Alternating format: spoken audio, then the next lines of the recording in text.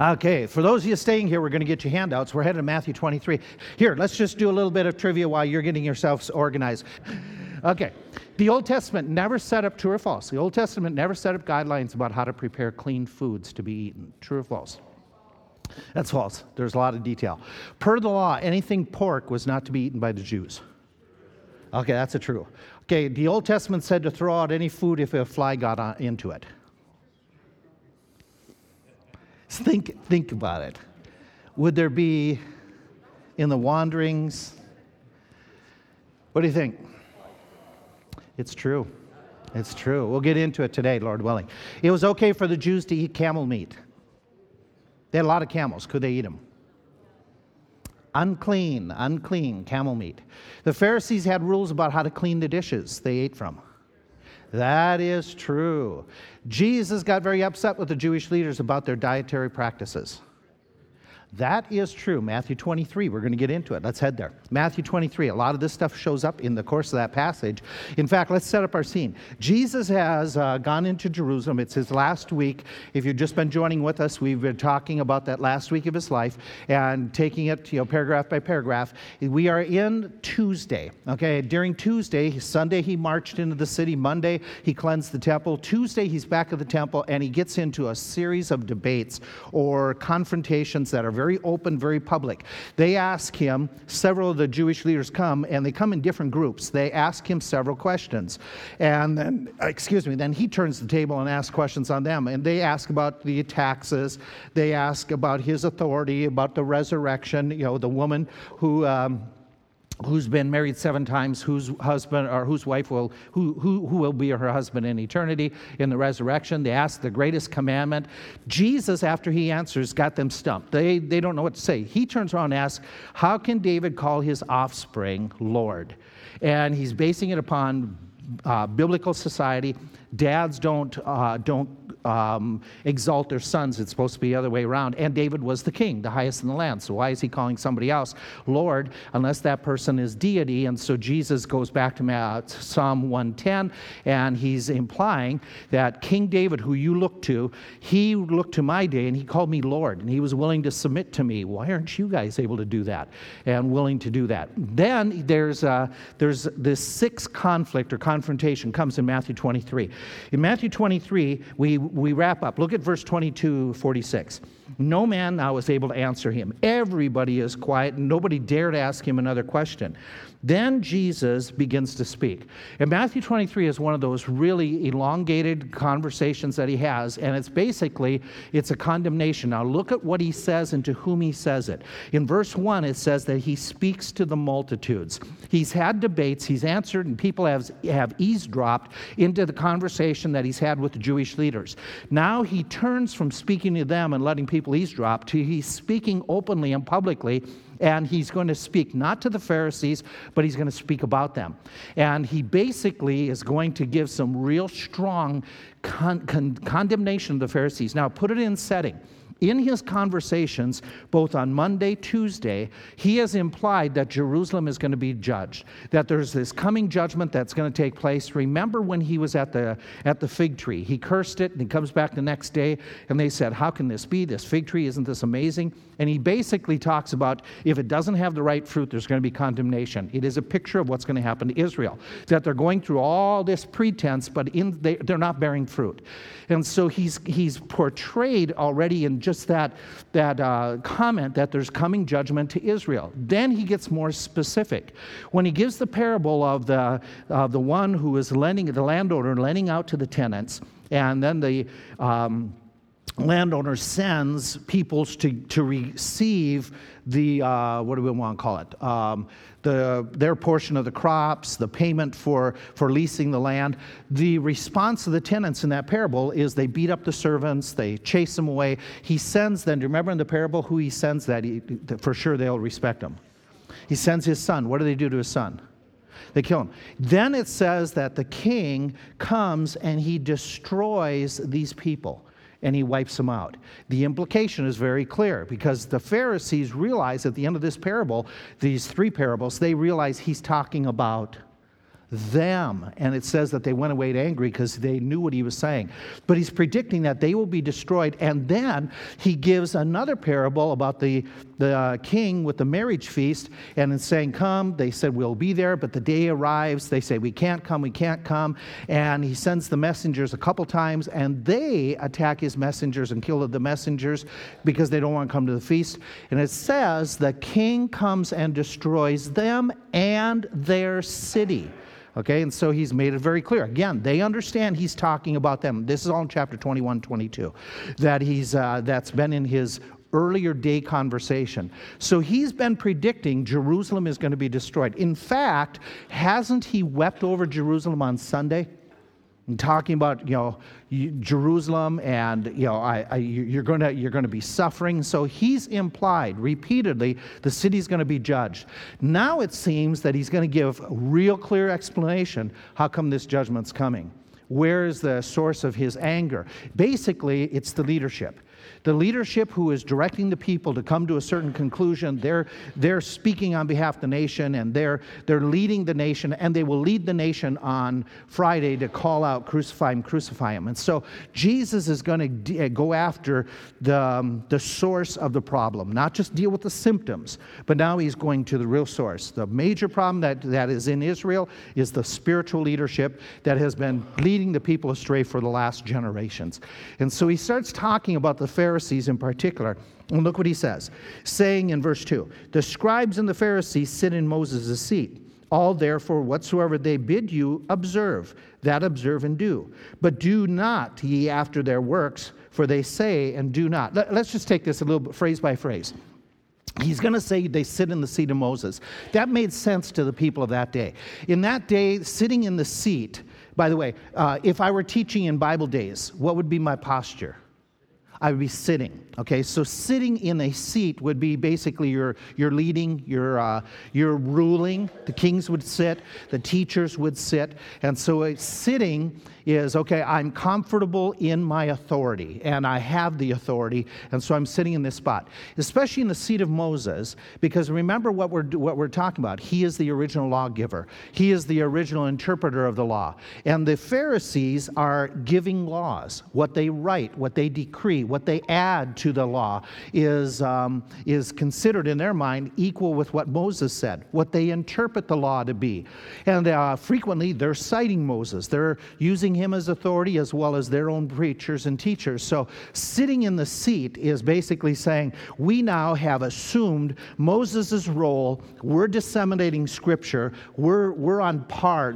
We're on par with Moses. Okay, we're doing what he did. By the way, Moses not only taught and not only interpreted, but Moses also judged. Remember that he was wore out, Exodus 18, that he's wearing himself out by judging the people. Did the Pharisees ever take it upon themselves to judge people? Yeah, in fact, their title that they gave to themselves in some of their ancient writings was gatekeepers, or watchers of the gate, to determine who gets into the kingdom and who doesn't. And so they are sitting in the seat of great authority that basically, who has appointed them to this seat of authority? They have. There is no Pharisaical system per se in the Old Testament. It was a development during the silent years, and they just became traditional, and by writing their own rules, they exalted themselves and wrote their own rules that they equated with Scripture to the point that they were these great authorities speaking for God, judging the people, and in this place of great authority.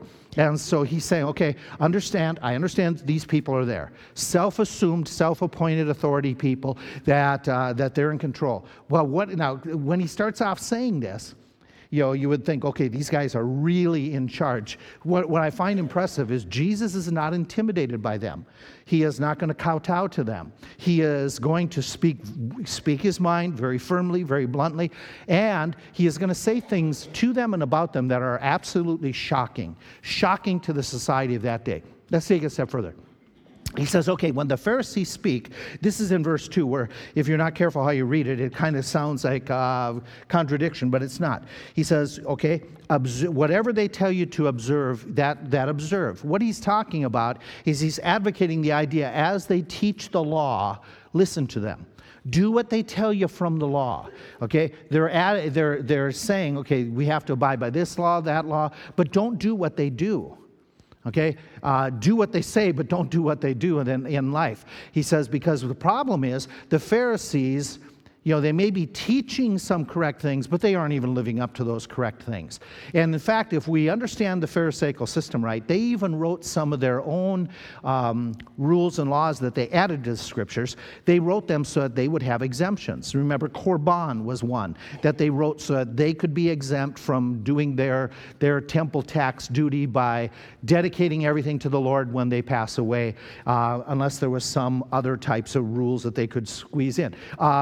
Such as you have to be honest, you have to keep your word, but they wrote that if they said it a certain way, they don't have to follow it. So they're writing rules that protect them. Can you imagine politicians today doing something that phenomenal? That they would write something that they would be exempt from the people. And that's exactly what's going on at this time. So therefore, he says, don't pattern after them. Okay, they say one thing, and if they're saying it from Scripture, it's valid, thumbs up. But don't do what they do, because their life, they are not living up to Scripture. Then he goes on and he makes another comment about them. Okay, as we just read through the verses, he says, they bind heavy burdens and grievous to be borne. They lay them upon men's shoulders, but they themselves, they won't even do what? How would we say it today? They won't even lift a finger to help somebody out. And so he's going to talk about how they're heavy burdens. But this isn't the first time he said that. Do you remember how he said it in an invitation way? All you who are heavy burdened, come to me. Okay? My burden is light, my yoke is light. And so basically they put a lot of demands on the people, but they're not helping the people in any way, shape, or form. And we've already talked about their exceptions. He gets into another one that I didn't understand totally until I did a little bit more research. He says, all their works they do to be seen of men. Now, these are the things he's finding fault with. Verse 5. They do their works to be seen of men. And then he gives illustrations of how they want this public recognition. They make broad the phylacteries. They enlarge the borders of their garments. They love the uppermost seats and rooms at the feasts. In the greetings in the markets, they want people to call them rabbi. Then he goes on. And I understood a little bit of what he meant, but in doing further research, it makes a whole lot more sense to me at this point, that this idea of public recognition, here's what they were doing, is one of the things was the phylacteries. Do you know what the phylactery is? Okay, it's tefillin in the Hebrew. It is the idea of what they do is they would go into prayer mode, and they still do it today. It's a box of some sort. Some say wooden, some were saying metal in research. It's a box, and then they put verses inside. They base this upon the passages in the Old Testament where it says about keeping the Word of God between your eyes and keeping it in front of you, and binding it on your hand and upon your arm. And they took it very literally. When he's saying, okay, keep the Word of God in front of you, before your eyes, what would we say he is saying?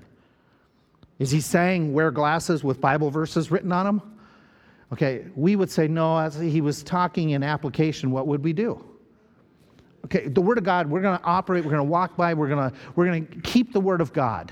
And we're going to follow it, and we're going to remember it through the day. We're going to try to practice it at work, at home, at school.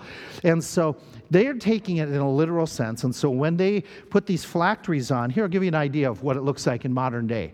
Okay, they could bind it on their wrists, and so this was in their prayer mode especially. They would have these scriptures here or on their hands in some way, and it's been for generations they have done it.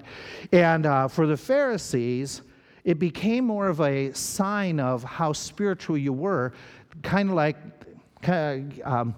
some people do. They carry big Bibles for the sake of looking like, okay, some of us carry big Bibles because we can't read the small letter. Okay, that's a reality. But do some people feel that the bigger the Bible, the better it is? Some of that show. Well, the phylacteries became show. Some of them would start, the dimensions became bigger and bigger. And so they were doing this, and instead of just kind of going, and by the way, what does he advocate about praying at times? Pray in your closet. Well, these guys would never pray in their closet. According to Matthew 6, where did they stand when they prayed? on the street corner. And so there was all show, and he's saying, okay, and in their show, they got to have the biggest, the brightest phylacteries. They've got to make a big to-do about putting on the phylactery. And so it became ceremonial, how you'd put this thing on and getting attention. And, here he goes. He's going to prayer, and a lot of show. And so he's picking on it. The idea of the enlarge the borders of the garments comes from the Old Testament. In the Old Testament, they were commanded to put some blue tassels on the corners of their garments. And it was to be a sign that they're a covenant people. Why? I don't fully understand. You probably can in further research. But then what happened over a period of time is the Pharisees extended these tassels, and they made them large, like you see in the picture. And they started adding more of these tassels because we're the covenant people with God. This is a sign that we are special people. Well, I'm more special than you, so what would I do? I would increase the number of tassels. I'd make them bigger and broader because I am really special to God. And so they were doing all this public show and display and long tassels because this special position they had. They would have this idea in feasts that, in fact, they would vie. Luke talks about right around 12, 13, 14, I forget where. It'll come up in a bit. But Luke talks about how they vied for the seats in the banquets. In Bible days, if you were at a public banquet, they could have an upper room. Okay, we're going into somebody's courtyard. We're going to have our feast in the courtyard. Maybe up here in the upper room that would be elevated in the courtyard. That was where the special ones of you get to sit.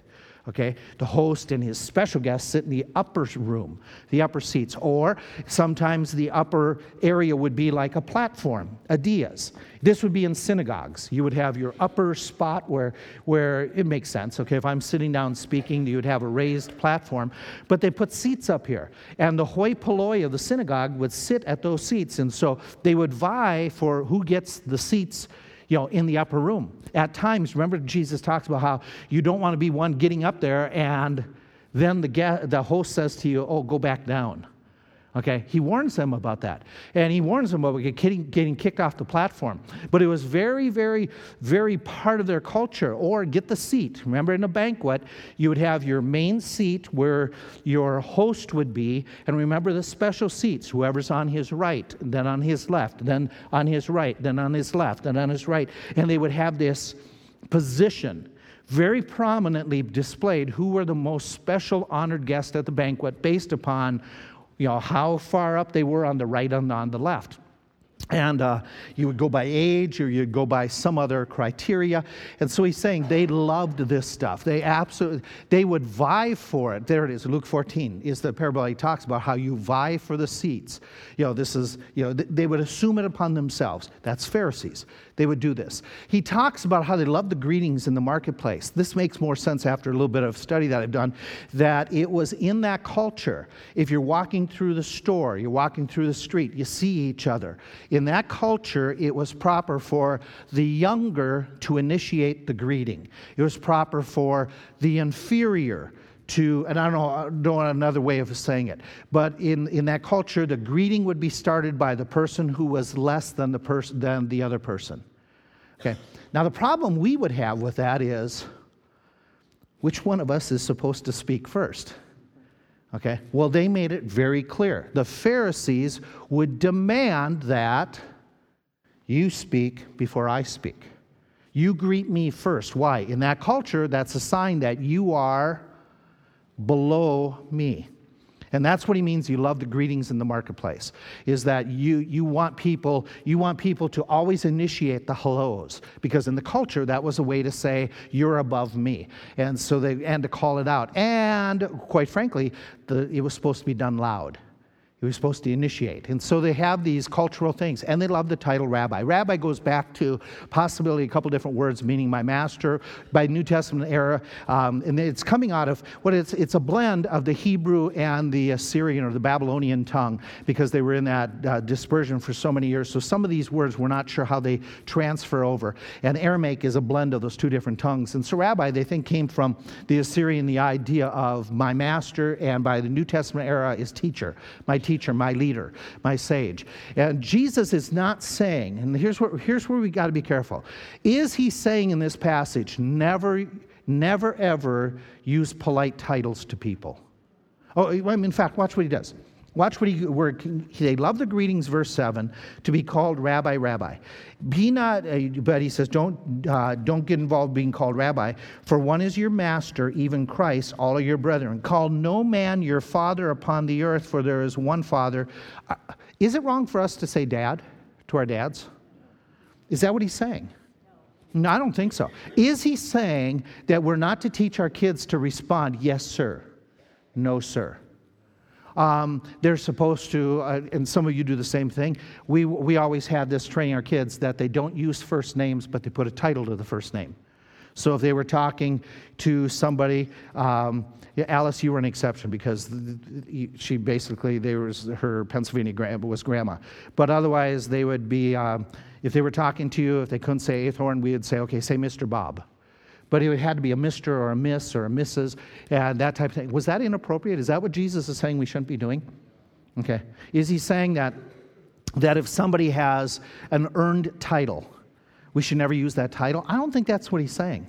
Okay. I think we can muster up from other passages. What he is saying is that those with the titles should be very careful. Okay, you probably do this. When people would, say to our kids would come and they would say, okay, use a title for me, okay? Some of my initial reaction is, don't use sir on me. That always, that's for older people, okay? Don't use sir or Mr. Burgraff, okay? It was like, no, you don't need to do that. And people would say, no, we train our kids. Okay, and we would like that, and it was okay. That's what they want. So let's work with them. Is he saying that we should avoid having people call us titles? I don't think so. I think titles are appropriate at times. Yes. Okay, they're name titles. They learn. It's a respect factor. I think what he's dealing with is that the person demanding the title, the person saying, "You've got to call me this." Not just in training kids, but you have got to call me, and I'm going to use me as an illustration. I want you to call me Reverend. Only Reverend. And if you said, and Chris said, hey, Wayne, nope, it's Reverend. Because I'm hung up on Reverend and the title. I think that's where we got the problem. Yes, no? Does that make sense? Okay, is where you're demanding, and you're doing it for the sake of what? Okay, I got it. We've had situations where we ran into one of our staff was speaking one time, and one of the persons where they were speaking kept on saying, to them, it was Art or Tony, I forget which one, saying, hey, Art, what about in this group setting? Hey, Art, what about this? Hey, whatever, Tony, what about this? Hey, in this whole discussion. And they responded and said to the individual, they said, well, tell you what, Wayne, and the person stopped them and said, oh, my name's not Wayne, it's Dr. So-and-so. It's appropriate to use titles. Okay, in that setting, if it's appropriate to use titles, why weren't you calling Tony and Art by their title? Okay, that's, I think, where we're getting into, is that attitude of, okay, me, make sure I get the recognition. And so Jesus is dealing with that. He's talking about that, the marketplace, saying, okay, any person, your father. I don't think he's saying we can't call dad. What is he getting at when he says don't call anybody father? Was he predicting the Catholic Church adopting those titles and condemning them? I mean, did he know they would? Yeah. Is that the only thing he's targeting? Or do you think there's more to it? Call no man father. What's he mean by that? Yeah, but you also have an earthly father. But that's different. So what's he getting at then? Right. He doesn't want us to be replacing the spiritual father with any person who does themselves. Yeah, I think you're right. Because we call dads because, yeah, it can be deity. Let's take it a little bit further than that. We call dads dad because offspring. Yes, life being passed on. So who gives us life spiritually? A man? No, God. No, God is our spiritual father. And I think that's what he's driving at. It may be wrong, but I think what he's doing is these religious leaders putting themselves in a position that they are saying spiritual life comes through me. By the way, do some religions do that?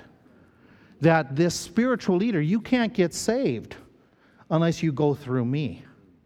Okay, and so I think that's where he's getting at. Neither called masters, for one is your master. Is he saying that you go to work tomorrow and you say, hey, dude, instead of Mr. So-and-so to your boss? I don't think he's doing that. Again, he's talking in that sense of, let me see if I can help you out. Okay, and doing a little bit of research, here's how the Pharisees wanted to be treated. Here's some of the rules they had. They had a rule like this. Any disciple of a Pharisee was never to make a public statement or decision or ruling of any sort. If they were in a crowd and there was a question asked, if there was a legitimate, ordained, the idea, remember they get the keys when they achieved their level of status. If anybody there was officially ordained, if I was in study, I wasn't supposed to say a word. Okay?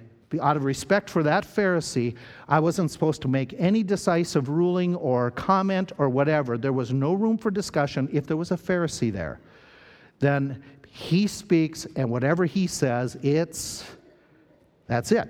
Okay? This one, when a rabbi died in communities, the entire community was supposed to come out in publicly be a part of the mourning.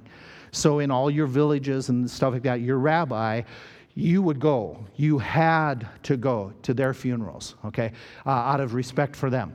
If someone openly talked down about or showed despite to a rabbi in any form, they could be publicly shunned from the synagogue. You didn't criticize the rabbis. You didn't say something about they preach really long.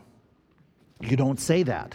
You could be publicly shunned and put out of their worship. Commonly thought is in order to gain eternal life, you would need to listen to your rabbi because they are the ones pointing you to, giving you direction for eternal life. Commonly thought, if the rabbi is coming and asking you to make contributions to something, okay, that you should make a voluntary contribution in purchasing something, and you refuse, you could end up in hell because you're stingy by not listening to the rabbi. If you spoke against them, you could end up in hell because you spoke against the rabbi. So in their culture, by the way, to some of you growing up in different church settings, does this sound something like some churches that operate in the world today? That the clergy is above reproach and question, and they're not just leadership, they are lords and lord it over the congregation. And so Peter warns us about that. He says, you shepherds don't do that. And we know the Old Testament was filled with that, where Jesus talks about them fleecing the flock, basically. And so the Pharisees came to that point, and so they wanted this attention. It was all about, you serve me, you focus on me. And look at how Jesus goes on. He says in verse 10, neither be called masters, for one is your master. And then he makes this statement that he's made multiple times. Verse 11. He that is greatest among you is the what? He's the servant. Whosoever shall exalt himself shall be, abased or humbled. He that humbles himself shall be exalted. Now, he's preached this several times. It's right back to the idea of servant leadership, which you and I know, that's a common theme in the New Testament. The idea of God exalting those who have humility. And so even in the leadership position, we have to work at saying, in our home, at our workplace, in our worship mode, we should be striving to portray a humble spirit, not a haughty spirit. Because what does the Bible say? Pride goes before destruction and a haughty spirit before the fall. Right. And so he's talked about that. And the bottom line is, Jesus Christ, or God, he is to be our ultimate authority. Not some clergy, but God himself. Not some council, not some synod, or whatever you want to call it, board of deacons, whatever, or clergy, board of elders, whatever it is. He said, we're supposed to be honoring God first and foremost. And the New Testament builds upon this. The New Testament gives us opportunity on how we deal with somebody who is in a respected position, but they're doing wrong, and how we're supposed to deal and confront that. And so it's great that he gives us those ideas. Now, what Jesus does then is after he's made observations. Remember, he's talking to the crowd. This is what the Pharisees are doing. This is what the Pharisees are doing. The crowd could be standing there and doing this. Have they ever seen any of this happen? The answer is all the time. All the time. Do the people ever feel beaten down? What has he said before? I have looked at the crowds and they are like sheep without... Yeah, so they know what he's talking about. And what he does is he begins to pronounce a series of woes. Look what happens. He starts saying in verse 13, woe unto the scribes and Pharisees. Verse 14, woe unto you scribes and Pharisees. 15, woe to you scribes and Pharisees. 16, woe unto you, you blind guides. He keeps on going all the way through, and you're going to find several of these woes, 8 or 9 of them that are mentioned in this text, 8 in this text, and 7 in this text, and 8 in combination, if I'm not mistaken. And he's going to be attacking them. And by the way, the word woe means damnation. It means judgment upon you. It's the idea of you know, hellfire type idea. And so he's making that statement. Now, here's the part that shocks me. In the popular thinking of the people, who are the most spiritual peoples? Even though they may not like everything they do, who are the most spiritual peoples? The Pharisees. The Pharisees are considered by all that these guys, if anybody knows they're going to heaven, it's that guy. If anybody knows how to get to heaven, it's that guy. I mean, what do the Pharisees have that, you know, and what can they do that most of us didn't have and couldn't do? Something real simple. Read the scriptures, because most of them, they didn't have them, and a lot of people couldn't. So these guys who can read, who are trained, and they're reading their Bibles, they are so, oh my, they are really elevated in our mind. Even though we may not like what they're doing, they're elevated. Does that remind you of some religious systems today?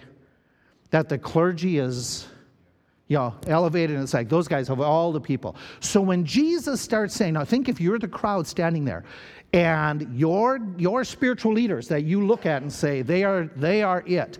He is telling them, basically, God's going to damn you. God's going to damn you. What would be your feeling? What would be your impression by hearing this teacher say, you guys are spiritually damned? Would you be shocked? Would you be surprised? You know, maybe you would be glad because it's like, finally, they're getting what they deserve. Or maybe you'd be, what in the world? These guys, they do this. They really are like this. And so Jesus, these statements that he makes, and he's making them in the worship center, the temple area. This is an amazing conversation that what he has with them. And so the crowds have to be shocked at that what he says. And he gives several woes. Woe number 1, he says, you shut up the kingdom of heaven against men, for you neither go in yourselves, neither suffer you that. Okay, you're controlling. You're making proclamations that other people can't get into this kingdom of heaven. You're stifling my teachings that are basically shutting people out.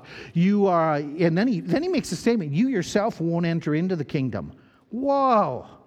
Well, are you kidding me? These guys, if anybody deserves it, it's them. And he's saying, no, you're not going to get in. And in fact, you're keeping everybody out.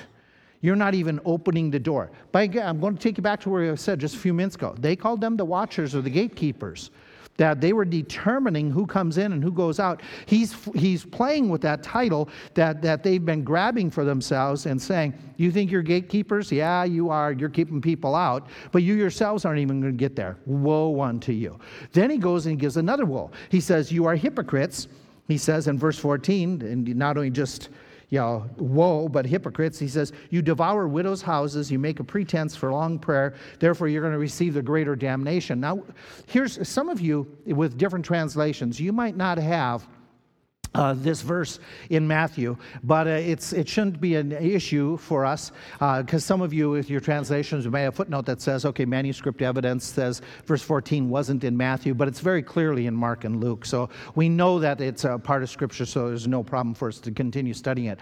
Although the Pharisees showed great religious ritual, in their praying, and they did all this piety. When it came to compassion like the widows of all people, man, he's saying you put rituals over relationships and you are going to receive the greater damnation. He goes to a third woe. He says you're zealous for converts. He makes the comment, he says you compass sea and land to make one proselyte, and when he is made, you make him twofold more a child of hell than yourselves. We understand that. We know that Jewish society at that time didn't have mission boards or mission agencies where they were going out and they've got this concerted, concentrated plan. But we also know at the flip side that many people did spread and travel Judaism.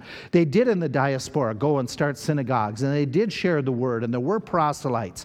And he's saying, okay, but the problem is you guys go and do this, and you're not bringing them salvation, but damnation by all your rituals. He goes on, he makes another comment about them.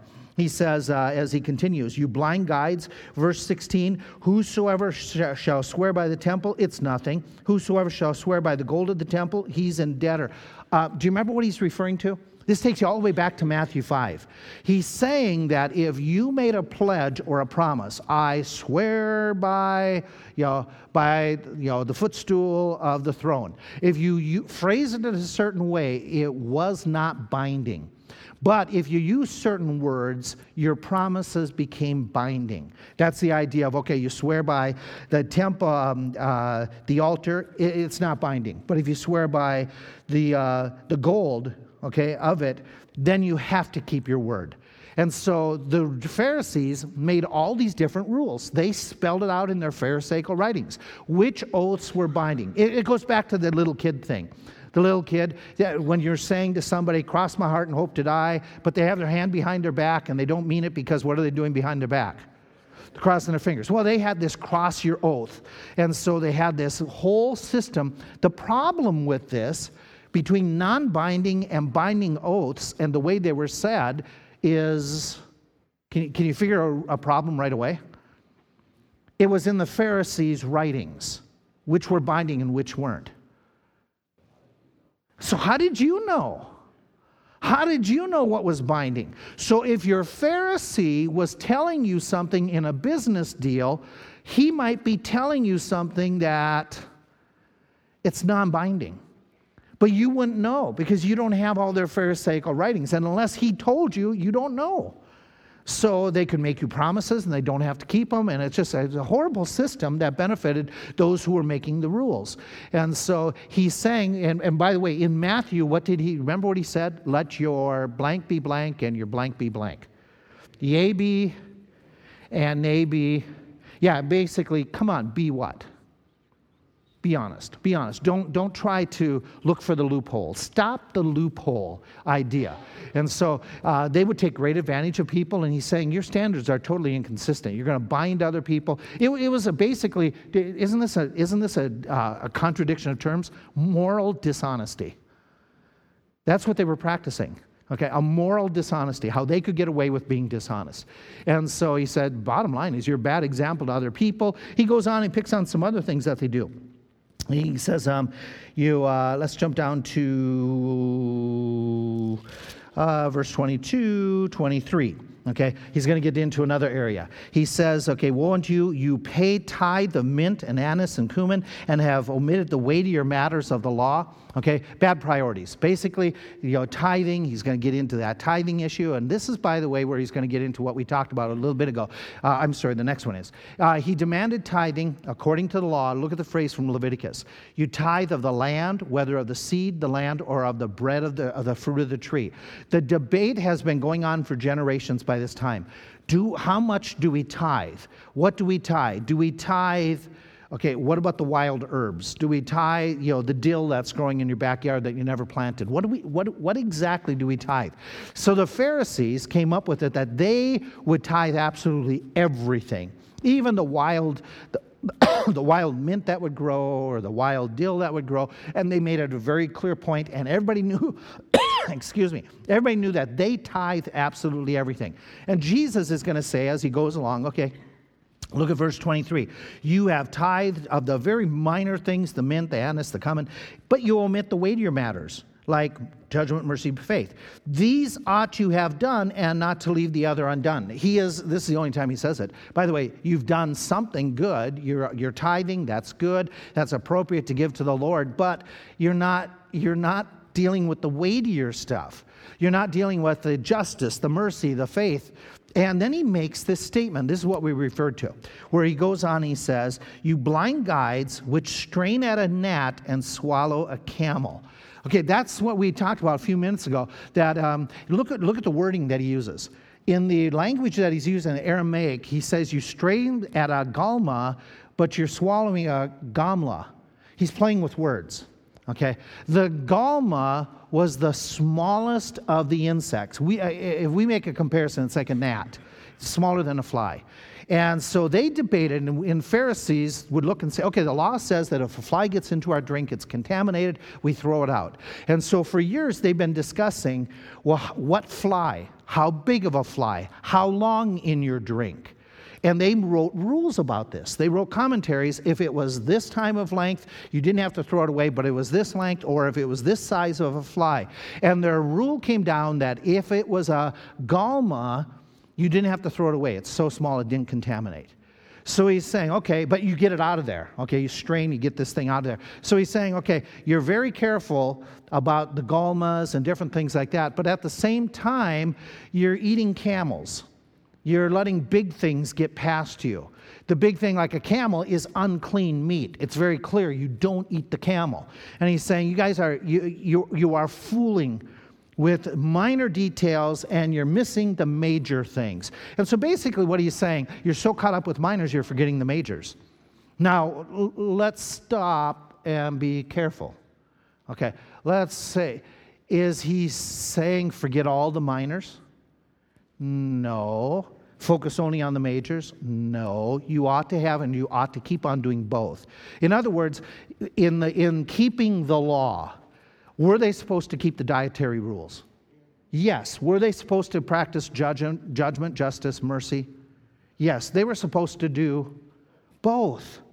But they were so focused on these details in writing that, and they didn't practice the big things that, quite frankly, cost them. We will have all these little rules. You guys, and we have to abide by these rules. But if it costs us to go out of our way to help a widow, we won't do that because it's intrusion on my time. So we want to make sure that all the rules are being kept, that we're keeping all the standards, but when it comes to imposing on my Monday, Tuesday, Wednesday, Thursday, Friday, Sunday, okay? No. When it comes to me making things right, no. If it comes to me having to give up my right and forgive somebody, no. It's all these little rules, and forgetting this. And he accuses them of basically, straining at the gnat and swallowing the camel is the idea that you got to be consistent. He isn't saying, okay, be complacent about minor things and don't worry. Modern day, bring it to modern day Christianity. Okay, are there really, really important doctrines that we need to be preaching? Yes. Are there some minor doctrines that should be preached? Yeah. Actually, all doctrine is important, is it not? All Scripture is given for inspiration and truth. Okay, and so we want to make them all. But sometimes the Scriptures has a greater emphasis on certain doctrines and doesn't give us a whole lot of detail about some other doctrines. Does that mean we forget those other doctrines? The answer is no. But at the same time, are there some things where it comes out that it says, okay, we might have differences in liberty? Yes or no? Yes, okay. And so focus on what is clearly stated, and what you make application to your own life in areas that are not clearly stated. Let's not make those the major issues. Is it easy to make these the major issues? Oh, hey, listen. It'd be so easy that we could just make this our preaching time that you have to wear ties to church or you're not spiritual. Okay, is that ever stated in churches? Yes. Oh, by the way, do we have a standard for people in public service that they should be wearing a tie? Yes. Is that because of spirituality? No, not at all. It's just a presentation standard. It's a dress standard that, like any other business, whatever, we're going to have a presentation standard, period. But could I get off the grid and start saying, if you don't wear a tie, you're not spiritual? And then it starts going to what color tie. And then it starts going to how you tie your tie. Because remember, wasn't there a period of time that people were wearing ties? Big things, okay, you're not wearing it right. Do those things then all of a sudden become the details? Okay, could we get caught up with what color clothes people wear? What length of sleeve the ladies are wearing? Okay, you're going to wear a prayer bonnet. Now we have to discuss not just a prayer bonnet, but how it's attached, how big it is. Can we start straining at gnats and forget the major things about recovering a soul that has gone astray? And so he's warning about those things, and he's saying, you guys you blew it. Then he talks about them, the outside, the inside of the cup, and he warns them because they had all these rules about how to clean, and he says, you got to clean the inside of the cup first. He's talking about their bodies. And he basically goes through this ritual cleansing, and then he gets into an area he calls you whitewashed tombs. You guys are like whitewashed tombs. By the way, in the Old Testament, what was the most severe thing you could do that would cause you to become unclean? Touch a dead body. Touch a dead body. It was the most severe consequences for being unclean. The longest period of time for cleansing. And he's going to say, you guys are ceremonially defiling everybody who comes in contact with you. Whoa. Everybody thinks these guys are the answer. And he's just saying, you're ruining people. So that whitewash, and there's some history there that goes with the whitewash that I don't have time to do. So I'm going to pause right here.